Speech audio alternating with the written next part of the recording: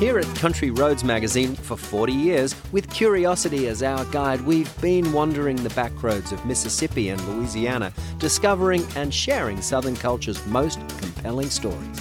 It's a chance to listen closer and discover more. And maybe laugh a little too. I'm James Fox-Smith, publisher. And I'm Jordan Laje-Fontenot, managing editor. And I'm Alexandra Kinnan, arts and entertainment editor. And this is Detours, a new podcast from your friends at Country Roads magazine.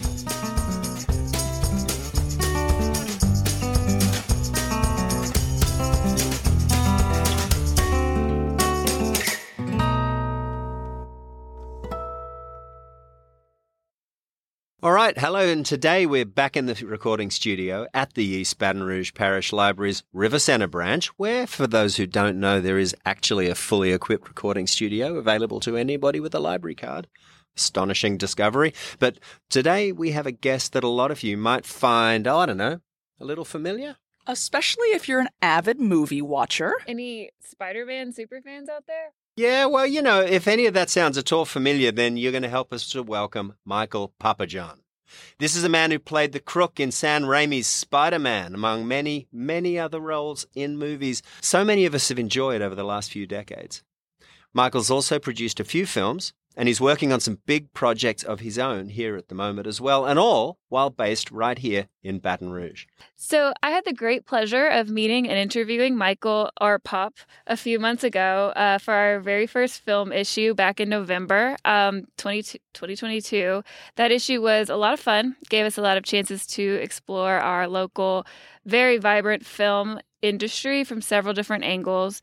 With Papajohn, we wanted to kind of highlight the experience of someone who has had great success as an actor and who made the choice to make Baton Rouge his home base.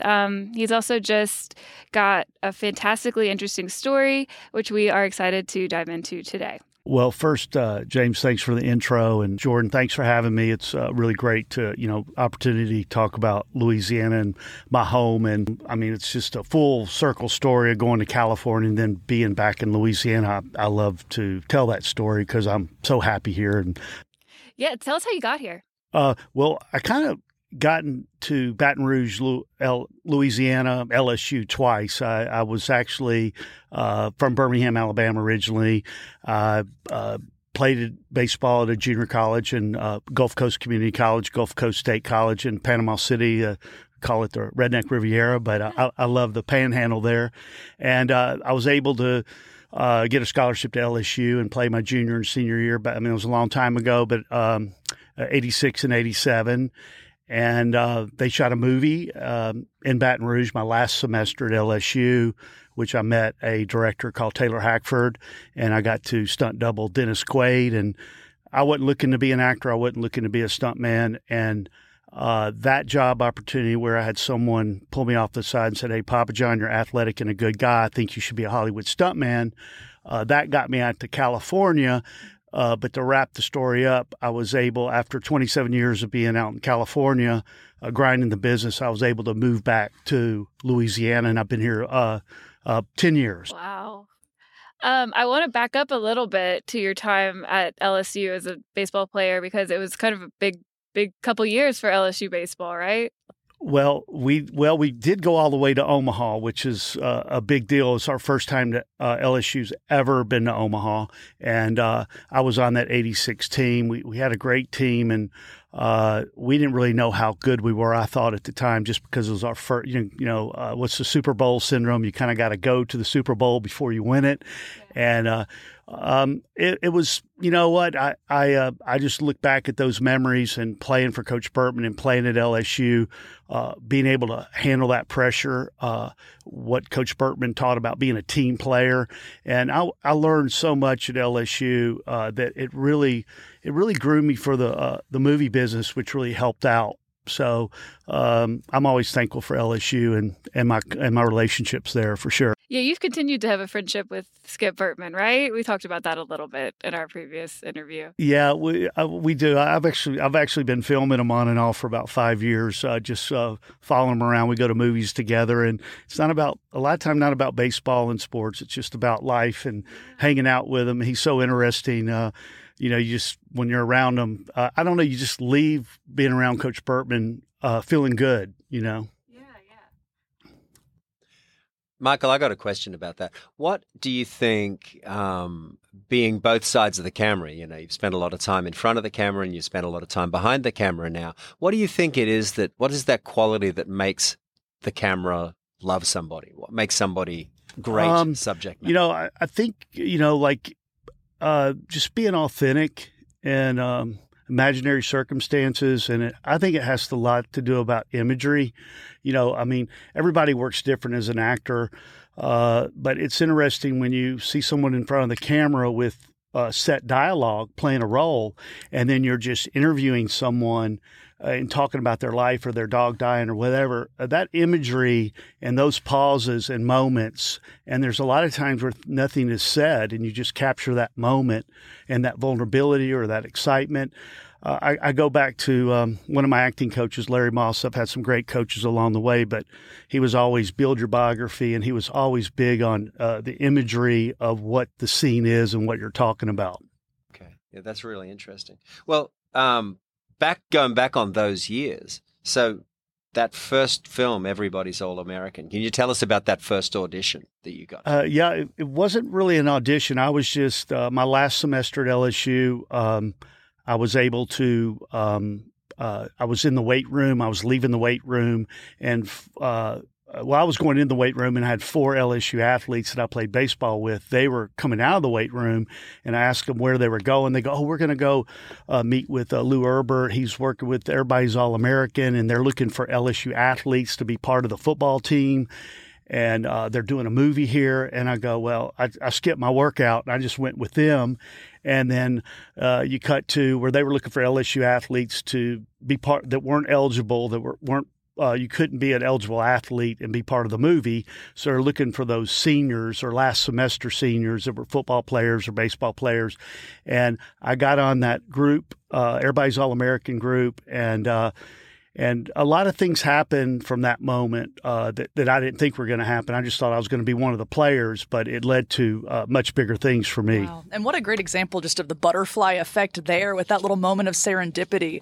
I mean, you have to wonder how different your life would be if you hadn't been heading into the weight room at that particular time on that afternoon. And I think Jordan did a good job in her story of saying something along the lines of, you have to wonder if your life would be different. And I got to ask, I'm kind of curious, do you think it really would be? Do you think you would have found your way into the movie industry regardless? Or do you really think that moment changed your life? Well, the moment absolutely changed my life. I never thought about the movie business, never thought about being an actor or stuntman. I was looking at playing professional baseball at the time, and then if that didn't work out, I had a backup. I was going to be a Converse sales rep. Richard Lipsey already pulled me off the side and said, "Hey, I got you. If you want to work the Southeast, you have a job." And Converse was a big brand back then. Yeah. And then when that director pulled me off the side, Taylor Hackford, and said, "Hey, Papa John, you're athletic and a good guy. I think you should be a Hollywood stuntman." To have someone see something in you, and then to be able to go to people that I trust, like Skip, and have a heart-to-heart conversation, even before I talked to my parents about it, that, "Hey, I'm thinking about doing this. This director across the street thinks I should go to Hollywood and be a stuntman." And since, he coached Mickey Rourke and Andy Garcia in Little League, and he used to always talk about Miami Vice. Really, actually, Coach Bertman was the only person I knew that knew anything about the movie business. So we had a heart-to-heart in his office while he smoked a cigar, and really encouraged me to go do it, Wow, that's fantastic. And so Baton Rouge, I have to say, because for all of your very impressive resume in Hollywood and here too, the Skip Bertman connection still might be the biggest sort of point of cred for a lot of our Baton Rouge audience. So that's so cool that he was influential in that moment too. Yeah, he was. He was always there. I mean, over the years, he came out to California. We went to dinner, me and Miss Sandy and Skip, and he was just always there with a phone call. He always took the phone call.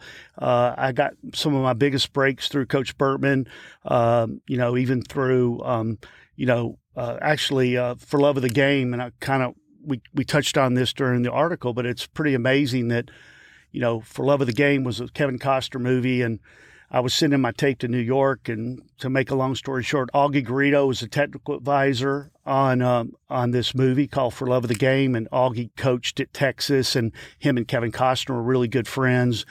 And I just thought, well, maybe Skip knows Augie, and I made that call to Coach Bertman. He took my call. I said, Coach, he goes, what's up, Pop? I go, hey, I need you to pick up your bat phone, because he always used to call it his bat phone. I go, do you know Augie Garrido? He goes, yeah, I know Augie. And I go, well, here's what's happening. I just sent my tape to New York. And he goes, I'll give Augie a call, no problem. And, 4 or 5 weeks later, I checked in the Waldorf Astoria for 7 weeks. And that was all because of Coach Bertman's call. And the tail end of that story was that's where I met Sam Raimi, and I did For Love of the Game. And then 2 years later, I was able to do Spider-Man and Kill Uncle Ben. With great power comes great responsibility. But that was all through that Coach Bertman connection. And I always told Coach, I go, Coach, you got me more work than any manager or agent in California. And he goes, what do you mean, Pop? I go, well, I didn't have to pay you a commission either. He goes, we need to talk, Yeah, you might still owe him a percentage about now. Right. A little power goes a long way, doesn't it? Here's a quick question. Tell us about those first few years in Hollywood. I mean, everybody in the rest of the universe grows up with a notion of what Hollywood is like, and I'm absolutely sure it's not anything like that. So tell us about those first few years and a few favorite memories and projects from that time. Yeah, James, that's a great question, because a lot of people watch Academy Awards and watch the red carpet, and that's all great, but there's a lot of people grinding out there. There's a lot of desperation there that's very competitive. I just remember, I don't know, I always took Alabama with me, Birmingham. I always took LSU with me. I was never going to do anything that would represent that in a negative way. I felt like I had a responsibility. I'm not saying with great power comes great responsibility, but I had a responsibility to make good choices. And I know I'm emotional now talking about it, but it takes you back when you're 22 and you're hustling and you're doing extra work on Baywatch, making $40 for 8 hours. If you get in the water, the cold water, they give you an extra $10. If you bring your surfboard, they give you an extra $5. If you rollerblade, they give you an extra $10. And the reason I know this, because I did it. I'm the first one to go in the water. But taking me back to those first 2 years, I really, being a team player, and I jumped in on this stuntman softball league, and I met a lot of people really fast, and they knew I wasn't a jerk and I was athletic. So I was able to, I felt like, get some warp speed breaks. And being a team player always helped that I learned at LSU. It was never about me. I was just going to give 110%, let the chips fall where they're going to fall. But those first 2 years, I have so many stories of just, being Bruce Willis's photo double in Moonlighting, where I was probably making $80 for 10 hours. But the raise went up. But that whole thing of doing extra work and background work and background work on commercials, but it put me on a set. I really learned set etiquette. And then I love telling the background extra work because and I did a lot of yard work. I mean, one of my biggest connections out there was a guy named Alan Blumquist. He was a line producer on Everybody's All-American. And when I moved out to California, I needed to work. He goes, well, you can come do some yard work for me. And I did yard work for him for a year on and off, but I really got close to him. And he really was always there for me also and gave me some great advice along the way. Were there a lot of times during those early Hollywood years before the work really started to be more than, $40 here, $10 for getting in the water, whatever it is? Do you remember there being a lot of times where you were like, what am I doing here? It's like, is there any point at which you were tempted to be like, all right, this was an adventure, but this has been a good adventure, but I think it might be time to go home. Go sell Converse shoes. Right, whatever it is. There are a couple stories that I felt like quitting, of course. There's just one where I was an extra on this job, and I had to lay down in mud, and it was a rain scene, and I was doubling another stuntman. I wanted to be where that stuntman was, but I was his body type, so I got hired to lay down in the mud, and then they threw rain on top of it, and the mud was kind of like made out of manure too, so it wasn't a Man, great, stop it! You're making it sound too glamorous, really. It was a movie called My Favorite, but I got about $40 for that one, but I asked the PA production assistant at the time, hey, can I get a stunt bump, because I understood stunt adjustments. And then he goes, well, we don't give those on this show. And I go, I just laid face down in manure in the rain, and you don't give adjustments. I've never even told that story before. But those are, I remember on a payphone on Sunset Boulevard, right in front of that rock and roll club. I wish I knew the name off of it's a famous rock and roll club. And I was talking to my buddy, and I was cleaning manure out of my ear. and those are one of those times where I wanted to quit. And I had an audition one time on the Sony lot where I was reading for a baseball movie that Tony Scott was directing, and so director Ridley and Tony Scott are really great directors, and Tony passed on. But I just had a really bad audition, and I was walking down the steps thinking that I was going to quit. And I don't know, I just always had actors and other artists that we supported each other, but the feelings are real, that they really are. So, I cut to being 58 years old, living in Louisiana, and still doing what I love to do. And those moments just fly by so fast. I have the imagery right now of it talking to you, but I also think about through the article with Jordan, it really made me really think about all the people that helped me along the way. And that's always, it's always great to acknowledge that. And I think everything does happen for a reason. You're right where you're supposed to be.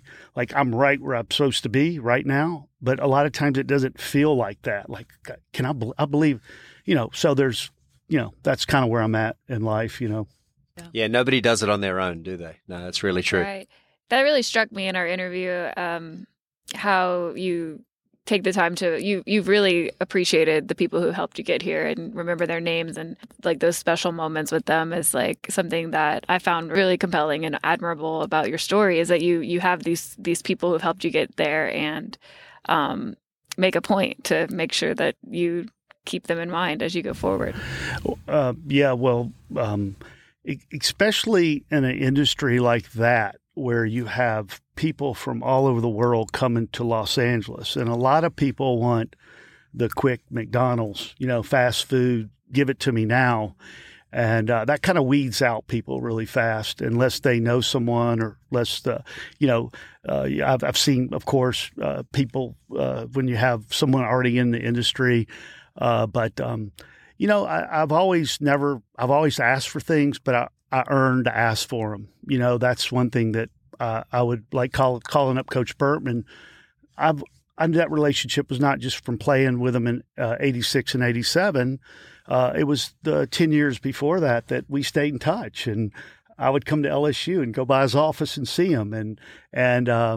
But there's one thing that I want to just mention about LSU, and I've never told this story, is that when they won their first national championship in the 90s, Coach Bertman and his coaching staff called up all the old players from the 80s and flew us in. And we were there at the banquet, the national championship banquet, and he was there to acknowledge us and flying us in. I know my bank account at the time, and to be able to have my LSU fly me in and be there with my former teammates and also with the players that just won the national championship. He really put together a great fraternity that I continue to think that still lives in being part of LSU athlete, but there's something about the players now. You didn't have to play with that player to have a bond with them. A lot of these players are from out of state. They come into LSU and they marry a Louisiana woman and end up staying here, which is Funny not a bad how that deal. happens. What's that? Funny how that happens. Oh, that's you, James? Oh, yeah, absolutely. What number were you when you played at LSU? Yeah, now you're really making me laugh. I'm an English major following another English major. That's what got me here. No, I thought that accent we were just working on a part. Well, yeah, learned it from a YouTube video. No.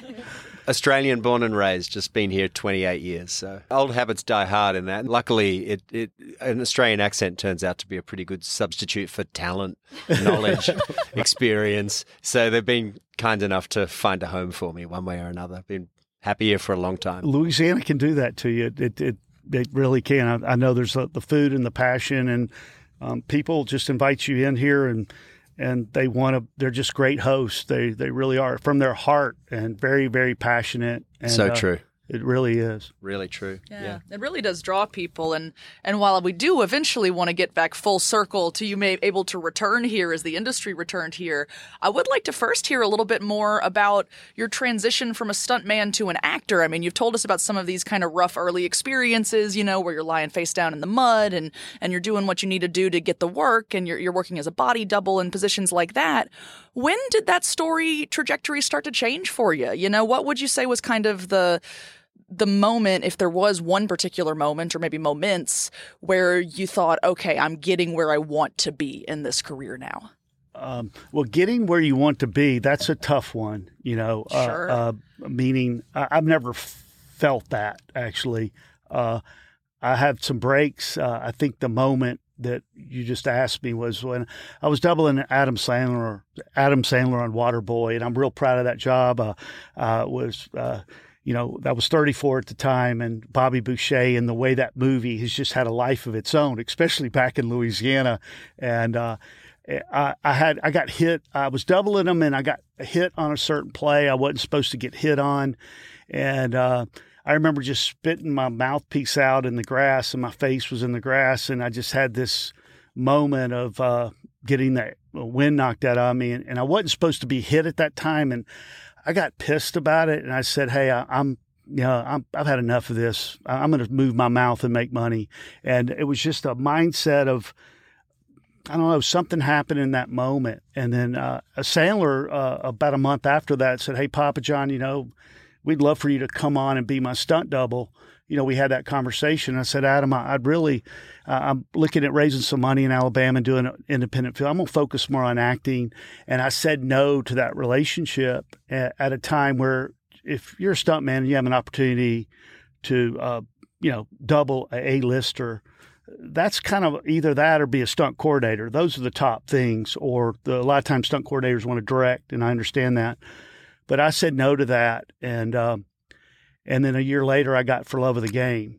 So I think if I would have taken that opportunity, I wouldn't have got For Love of the Game and wouldn't have got Spider-Man. I wouldn't have that Coach Bertman story.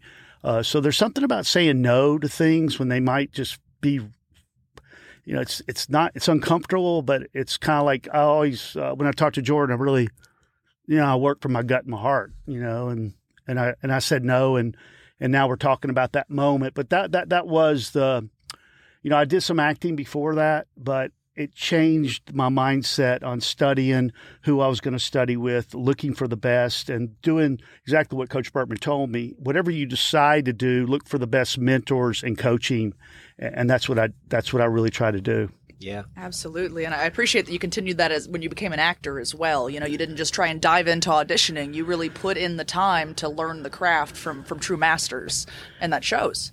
And there's a lot of stories along the way where you're insecure, and you're working through it, and it is important to have people that a team around you, a good team, and I'm big on that, because you're always trying out, and there's a lot of ups and downs, and we go back to the red carpet and Academy Awards. There's a lot of other things that are going on in the industry, but I also love the crew.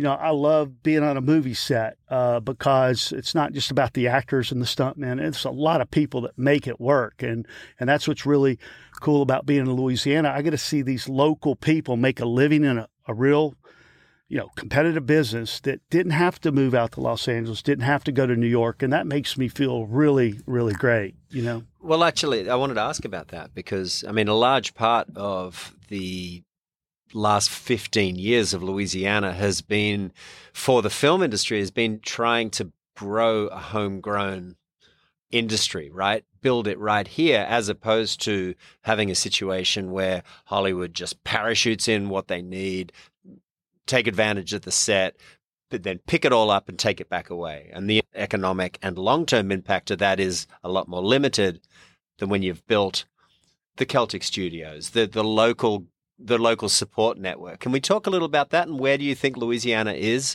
and how Louisiana has done in that area of growing a homegrown industry here? I love to talk about it because it really goes back to Taylor Hackford again, someone that gave me a break in the industry, a director that saw something in me that pulled me off the side. And I found out in the early 2000s, he really spearheaded. He loved Louisiana, loved the music. Ever since he did Everybody's All-American with Dennis Quaid and John Goodman, I mean, he came back and did other films. But in the early 2000s, I heard he really spearheaded getting something at Tulane and UNO where they were starting to train crew people so they could build an infrastructure on handling a tax incentive and handling the movie business coming to Louisiana. And I heard he was really had a lot to do with that. He loved storytelling. He loved film, and he saw Louisiana. And Rio, his son passed on, but Rio had a club in New Orleans. His ex-wife lived in Fairhope. So he had this Southern connection. But back to, he saw something in Louisiana. And especially I saw something in 2012 when I came back and I was around these crew. And I just saw the California folks mix in with the Louisiana folks. And my short 10 years here, I've seen people make warp speed breaks, and they don't even know it because I know what California was like, and I've seen them build these credits and the way they work. And I think there's something about learning, even if it's a California, someone in New York that's been around the movie business. I've just seen people have those relationship skills where they may not know it, but they're willing to learn it and have a good attitude about it. And they've been able to look at their strength. And what I do also like, I like that production assistant that shows up on the set. And then I see them 3 or 4 years later in costumes or makeup or wardrobe and loving it and being in the union. That's really cool.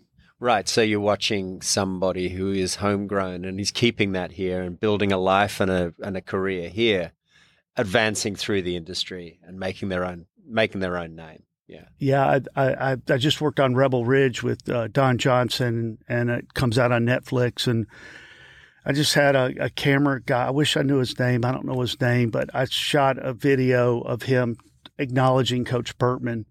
He came up to me and goes, "Hey, Pop, you played baseball at LSU, right?" I go, yeah, I did. I thought he was going to talk about LSU sports. He goes, "Man, I went to the Skip Bertman baseball camp when I was 12, and I learned so much."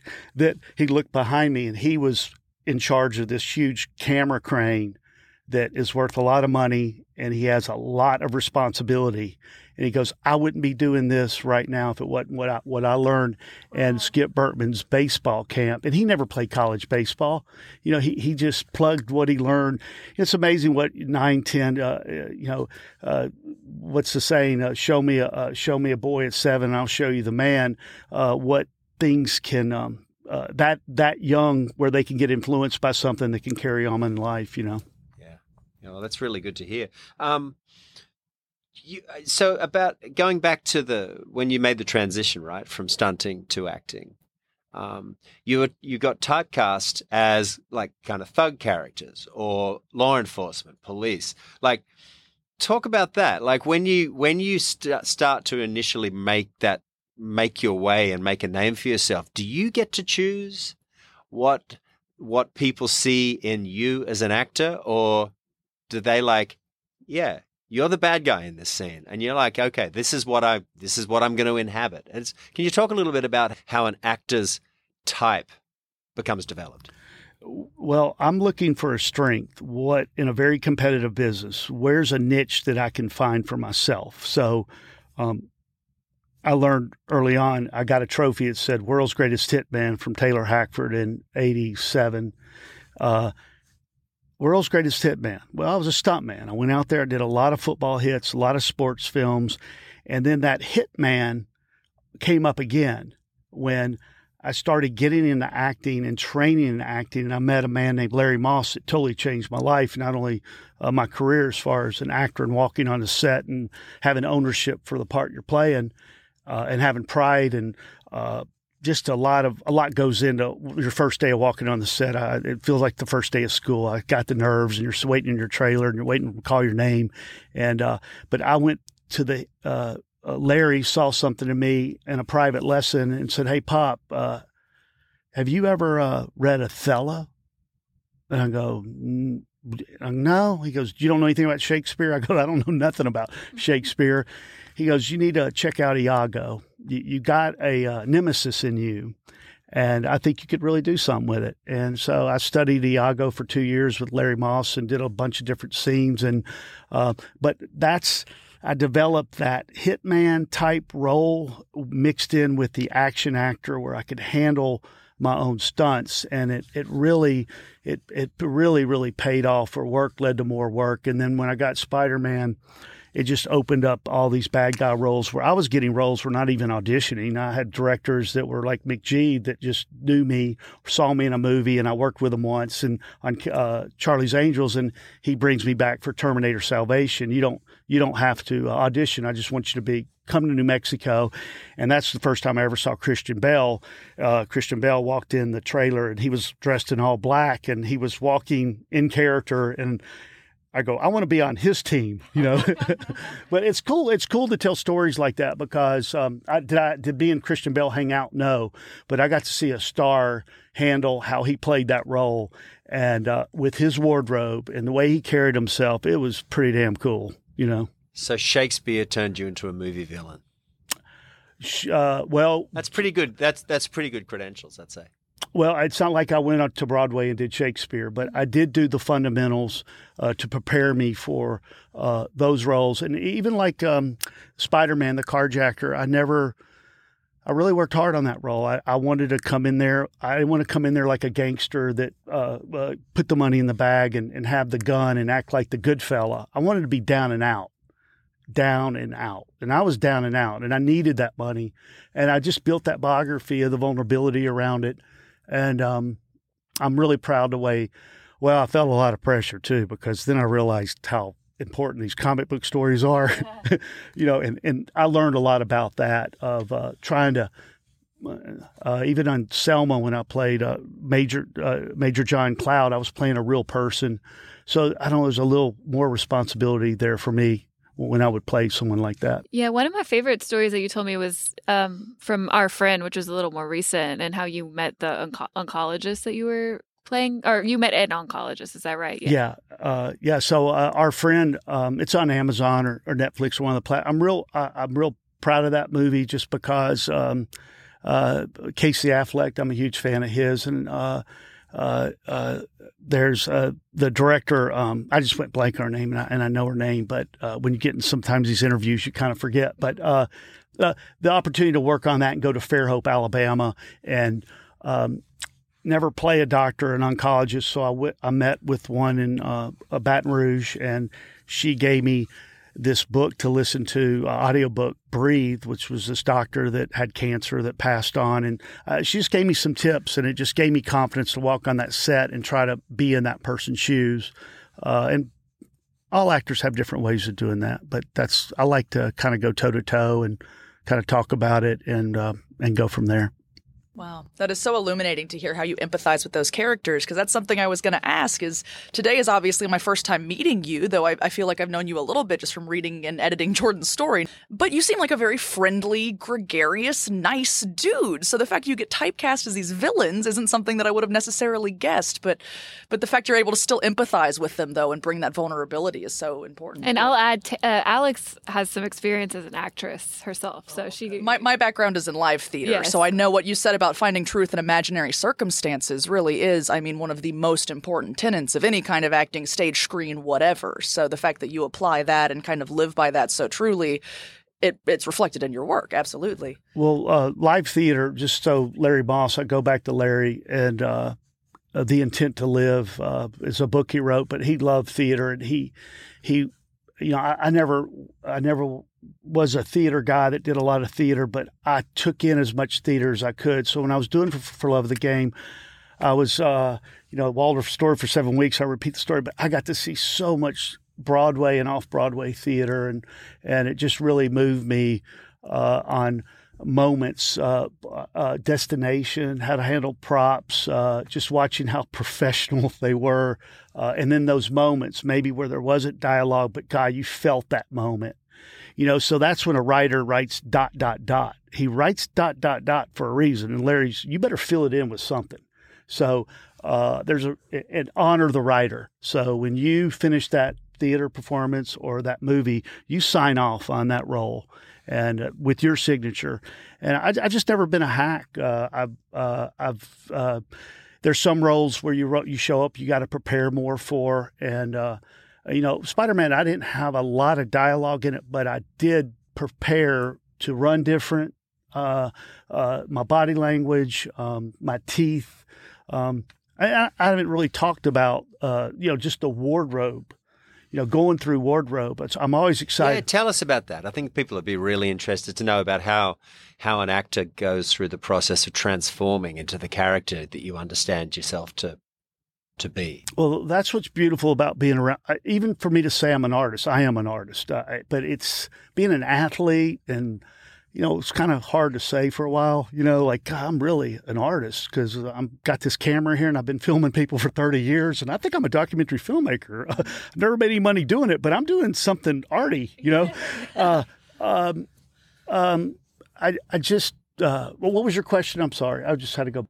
Oh, it's just like how you transform yourself through wardrobe into the character that you're inhabiting. Well, I love wardrobe. I love going to wardrobe because you got the job. Number one, the job is not going to go to someone else or last second, hey, we decided to go with someone else.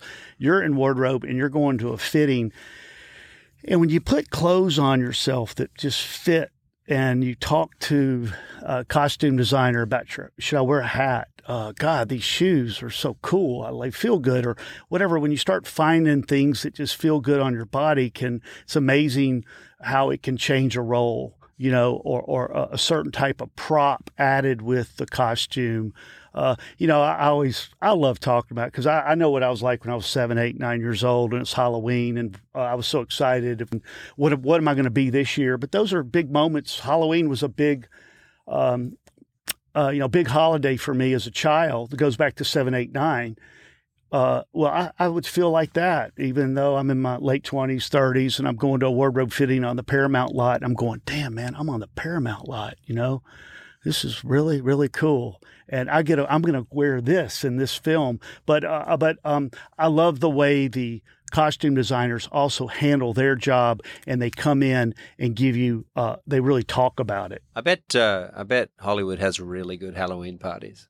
The costumes would be awesome. You know Imagine it. No, Louisiana does too. These makeup and hair and costumes, everybody's in, there's a lot of artists in Louisiana. Yeah. They really, what's this place right down here? They do a pretty good job. The 13th Gate, I'm sure. You're right. They do. Yeah. That makeup and costumes is important for sure. There's plenty of those actors working at the 13th Gate every year that, take film jobs where they can as well and use that as kind of a side hustle on the off season. That's true. That's a lot of people don't understand the side hustle, and it's a part of the business, where your parents are going, you need to stay in college, well, maybe not. Maybe I got this in my heart, my gut, I want to do this. And in acting class, I noticed a lot of students that were studying at the time, their parents weren't supportive in what they were doing, because they would talk about that in critiques. It's interesting. I don't know why I went off on that. I just it just made me think about those times in class where I was, I saw Charlize Theron walk in her first acting class ever, from South Africa, and she was looking for a teacher to study with. And I saw those moments, and then I saw a lot of great actors that were very talented in class, never do anything with it, But I studied with Roy London, was a very famous acting coach. He passed on. And then I studied with a lady named Ivana Chubbuck. And then I met Larry Moss. So I have, there's Margie Haber. I like talking about my teachers. There's a teacher I love, Tim Phillips. So there's teachers along the way that, John Goodman lives in Louisiana now.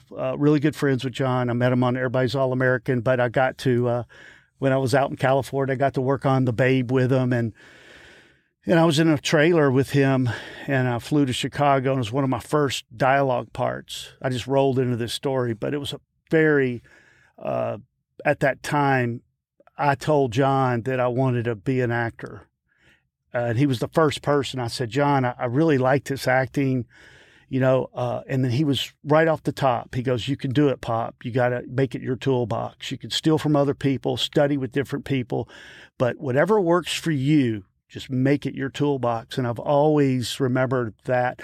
But I remembered his enthusiasm once I said, I want to act.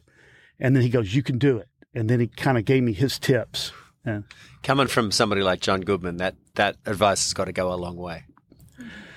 Yeah, it does. And I got to see him marry a woman from Louisiana that he met on Everybody's All-American and make his home in Metairie. And I know he travels and works a lot, but I've been able to see him on and off and to see his passion and his hugs. And he's just, I don't know. I don't spend a lot of time with him. We don't talk a lot, but I guess it's those times where you have conversations with people where you're maybe insecure about something or trying to go to that next level. And then you have someone tell you something that you fall back on when you're maybe struggling. Like, am I really supposed to do this? Well, Goodman said I could do it, whatever it might be. It betrays a real generosity of spirit, doesn't it, from somebody as successful as he has been?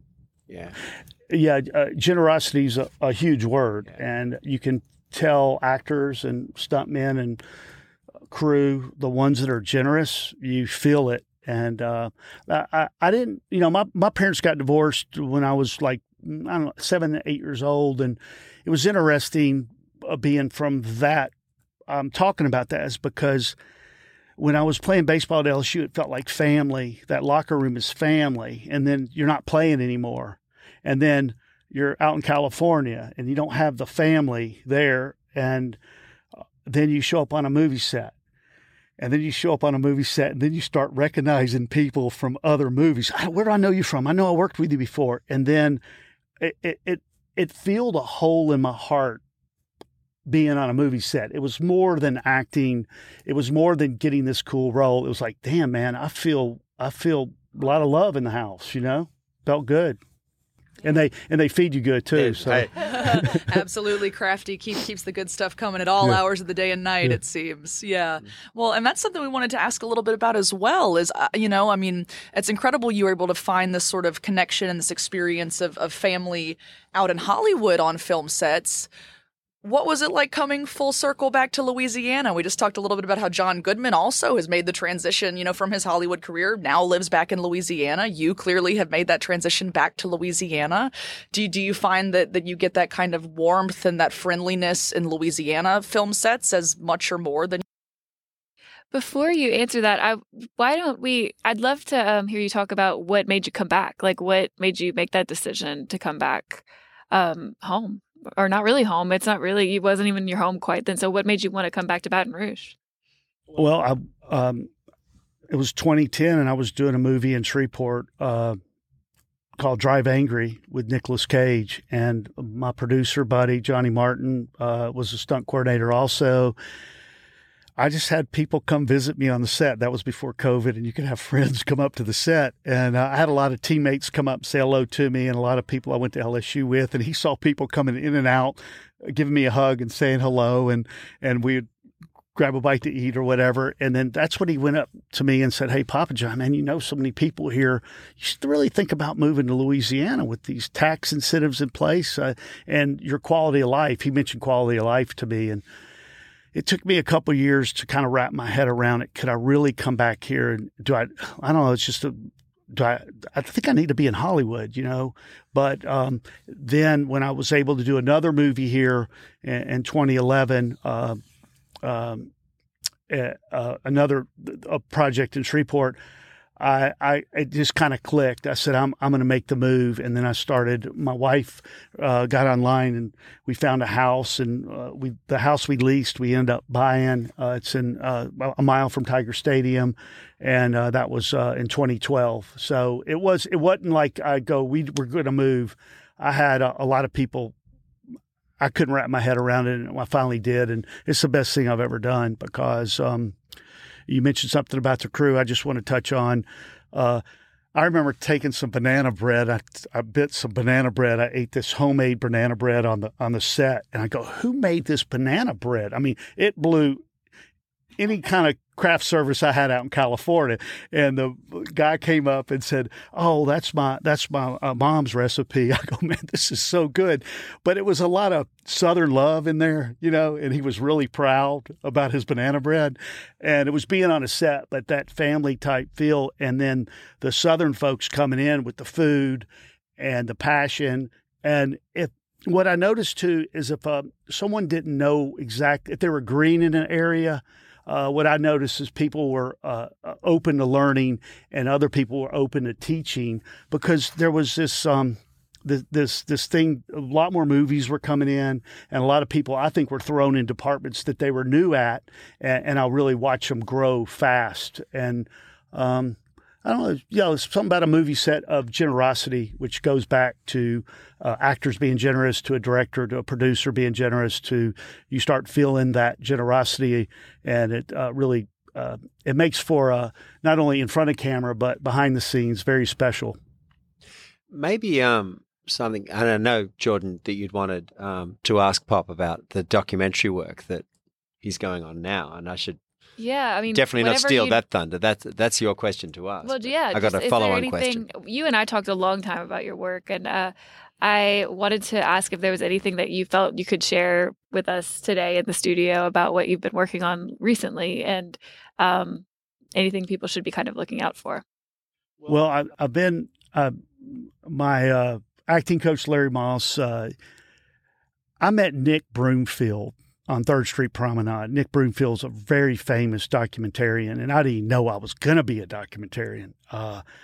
I just knew that I was going to Videttes, this video store, and Santa Monica. This is with the VHS tapes, and it was a real artsy place. Yeah, old school, right? Yeah. Oh, old school. And I was getting all kind of these VHS tapes on actors and all these great stories. And then I just started watching Nick Broomfield, his documentaries, and I saw him on 3rd Street Promenade, and I go, "Nick Broomfield." He goes, "Yeah, what's up, mate?" I go, "Man, I've been watching your documentaries." I just acknowledged him. I was the only one on 3rd Street Promenade that knew who he was, but it was just that moment that I met him. And the reason I tell you that story, I cut to, have I sold a documentary yet? No, I haven't, but I sure have been filming a lot of my family, just carrying a camera with me along this 25-year journey of having these different cameras and capturing a lot of things. And where I'm at now is I just love this documentary world, the docuseries Unscripted. And then you bring in Louisiana with all these opportunities, with all these stories, where I'm at the place now for I've really been working hard the last 4 years. But before that, I have a lot of content that we're putting in, sculpting stories. And I have a producing partner that I was actually in Larry Moss's class with. And I have an editor here in Baton Rouge. It's a real close friend of mine. And I just got a good team around me. And what we do is we develop a deck and a sizzle reel. So I'm not spending $350,000 on a 90-minute documentary, which is nothing wrong with that. I'm more looking at how do you build a trailer and a deck and present this story to the Hollywood folks out there and say, hey, looking for producing partners to jump on board to finance it and go above the line and have a percentage of your content, and then leave some great stories behind. So one season could possibly turn into a 2, a 3, or a 4 season. Gotcha. So yeah, and my follow-up question to that was, do you envisage, or as far as those documentary goes, will Louisiana, for lack of a better way to ask it, be a character, or will Louisiana be a presence in these productions as you see it? Oh, it's going to be a presence with heart, and I think it's Bobby Boucher is from Bobby Boucher and Harold Perkins. I know Harold Perkins played football at LSU. The reason I bring up that is they're the 2 best linebackers in Louisiana. It was a joke on Twitter. But that's high comedy. And then when you start picking up a camera and then you start filming moments, and I have an independent wrestling story that I've been following someone that underground world that a lot of people don't know about. I'm interested in hyperbaric oxygen therapy because I dealt with some concussions in my life through doing stunts, and that helped me out a lot. And my journey with healing myself while I was keeping myself really quiet in the movie business about it because I was scared that I wasn't going to be hired, and my journey with that, but there's interesting how I'm watching how you pitch a project and how you earn that relationship for them to look at your content, and that's where I have some really good. It makes me feel really good to say I have some relationships out there that have sold a lot of content, and I feel like they got my back. They're pulling for us to do a project, and it's just the timing of it a lot of times. And but I feel like I'm just starting out. I'm 58, and I just want to. I don't know. There's something about story, and there's something about having your iPhone that you can click on and all of a sudden watch that documentary. And it's not local, it's global. It used to be, hey, go to this local film festival and check out my cutting edge documentary. Now it's, hey, check out Netflix and press play. And then you have a global voice. And it's very powerful. And I love younger filmmakers, can pick up an iPhone and film. They can write, they have a documentary, they have a story. You can do it yourself. You can edit, you can develop that sizzle reel or deck that you could present this story to. It's interesting. Producing partners, they have websites and they'll look at your stuff, But I could go on about that. But I'm excited about the next. Finishing strong in the industry. Not finishing, but just next chapter. Right. Next chapter. Mike Apted, it was a director. He did 7 Up, 14 Up, 21 Up. 28 Up. Every 7 years he filmed. Okay. Mike Apted did a lot of James Bond movies. He did a lot of big budget movies, but he always had his documentary going. And that documentary, Show Me the Boy at 7, I'll Show You the Man. And it was amazing how that documentary moved me and made me look at my childhood and where I came from and what I went through and how can I use all those feelings into my art and my life. And but I love the interview. I love to put the camera on someone. And I got to admit, I film people a lot of times and they don't know I'm filming them, and that's interesting too, of filmmaking. Of course, before you use any, you got to but there's something about when second you put the camera at eye level that could change an interview. And I like sometimes grabbing moments on an iPhone and they don't know I'm in the room or they don't know I'm filming, and you get some interesting moments. Oh, we talk about that all the time. Since starting this podcast, we thought, well, a lot of times the best podcast we could do is the one where none of us actually know that there's a microphone on and we're just having that regular editorial meeting. Because that's where the best conversations happen a lot of times. So, there's something about real life that's very, very appealing to be a fly on the wall for if you can capture it. Even in writing, like I saw some with Ben Affleck on Good Will Hunting, how they wrote Good Will Hunting, and they just got together and just talked and recorded their conversations. And it's interesting about different ways of creating and being an artist, and that authenticity of moments and being able to document it and then sculpt it into a story. I'm bigger on the documentary than I am. I like narrative films, but this documentary world really, really intrigues me.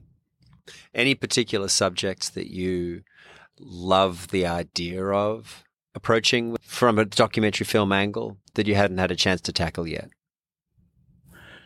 Is there a subject or a topic out there you'd love to try and tackle, story to tell? Well, one thing, I love the content I have on Coach Bertman just because it's over a 5-year period of ups and downs and going to a movie with him. We're going to Avatar next week, put a little GoPro on the windshield and just film him after the movie and have him talk about the movie. It's just interesting. I'm watching him and I'm going, God, this is so interesting. But I look at the stories that I want to dive into, that I'm dove into, but I'm interested in the stories that are out there that you can hear people come up and tell you, I got something. So now that's kind of when I shake people's hand and they ask me what's going on. I go, hey, I'm looking for some stories too. If you have something, I'd love to hear about it, and being open to not just what my POV of life is, what your POV of life is, and what you experience could very well be pitched as maybe a one-off 90-minute documentary, or it could be a type of docuseries. And it's just interesting with crews now and how you can film something like that. Very exciting. Well, I think we are about to run out of time, but wow, I feel like we could sit here and talk about this for hours, like we kind of did last time. I know that you could probably tell a lot more stories. Is there anything that we want to land on?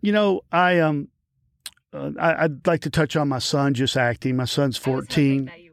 Well, I do because it's my son, and I don't know. I've just been able to watch him go on a movie set this past a year and a half and do 4 movies, and he can go to wrestling and he can go do his homework. And I just like the fact that he doesn't have to move out to California. He's here and he's got quality of life, and you can tape an audition. And it's just been, as a parent, it's been a huge joy for me to watch how different our personalities are. When I go on a set, I'm high strung and I'm pacing in the trailer waiting for the AD to come get me. And my son's just kind of cool, calm, and collected. And he goes, Pop, I got this. Don't worry about it. And I'm like, come on, really? And so it's a fun time for me. It's different. Because we're just going to an LSU sporting event, and then we're just doing an audition, and then he's going to the set, and it's cool. It's part of his regular day-to-day. It's normal. Well, I guess he's grown up around it, right? So, I mean, in a part of that, it's probably a fairly comfortable environment for him. Well, when he was 4 or 5, and I got a quick story, is when I first showed him Spider-Man and me playing the carjacker, and he was sitting on the couch watching it. And then he looked at me come on screen with the blonde hair and the gun.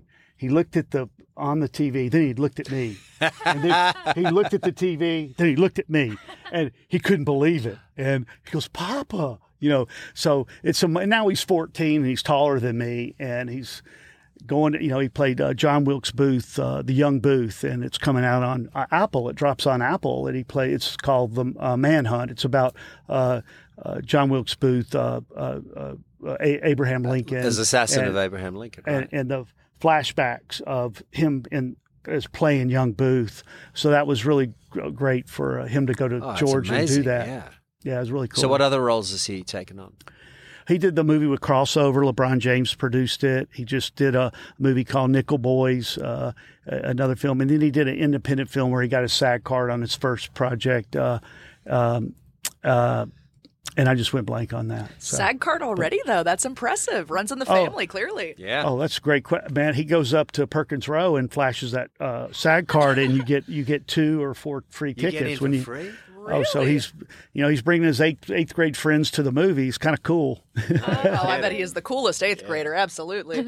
Well, thank you so much for coming in and talking to us again and sharing a little bit more with our audience. Whenever we started this podcast, I was like, this man is a great storyteller and has an endless trove of stories. So we knew we had to bring you in. I do want to end with something. I really appreciate the time. I feel like I have some other folks out there that I'd love for you guys to interview in the different departments. That camera guy, I'd love for, I don't know his name, but I could get to him. But I think about other people that have done very well in other departments.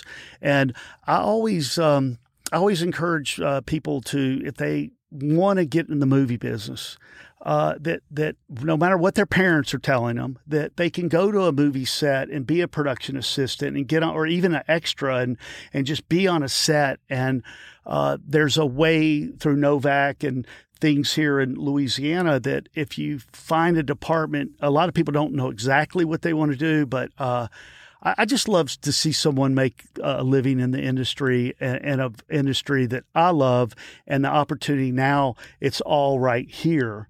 And then once you get in, you find your strength of what you really want to do. And I also love the creative side of the iPhone now and what you can do on your own on a very, very low budget to have like a acting reel or a director reel. Here's what I shot with my family, and it's 10 minutes, but it's got a lot of heart and passion and music. And so I guess I'm ending on if that's something that they want to dive into the movie business, to at least be able to experience it firsthand and kind of put your fingertips on it and see if it's something that you want to do. And then I'll say what Coach Bertman told me, find great mentors in coaching, and they're out there that'll help you along the way.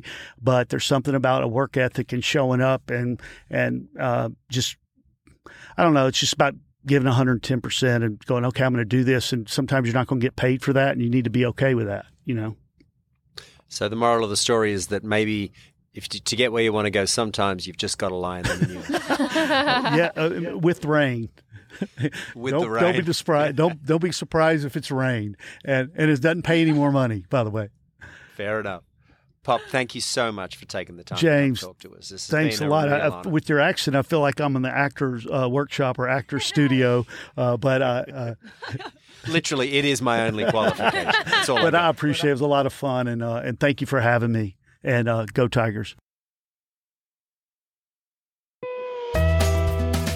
If this is your first time listening and you like what you heard, and if you're still with us at this point, we're going to assume that you do. Please subscribe to Detours, give us a rating, and maybe even send it to a friend. And if you're not already reading Country Roads Magazine, you probably should be. To read online, find a copy, or subscribe to have the monthly issues delivered to your door, visit countryroadsmag.com. Detours is written, presented, and produced by us, the editorial team at Country Roads Magazine.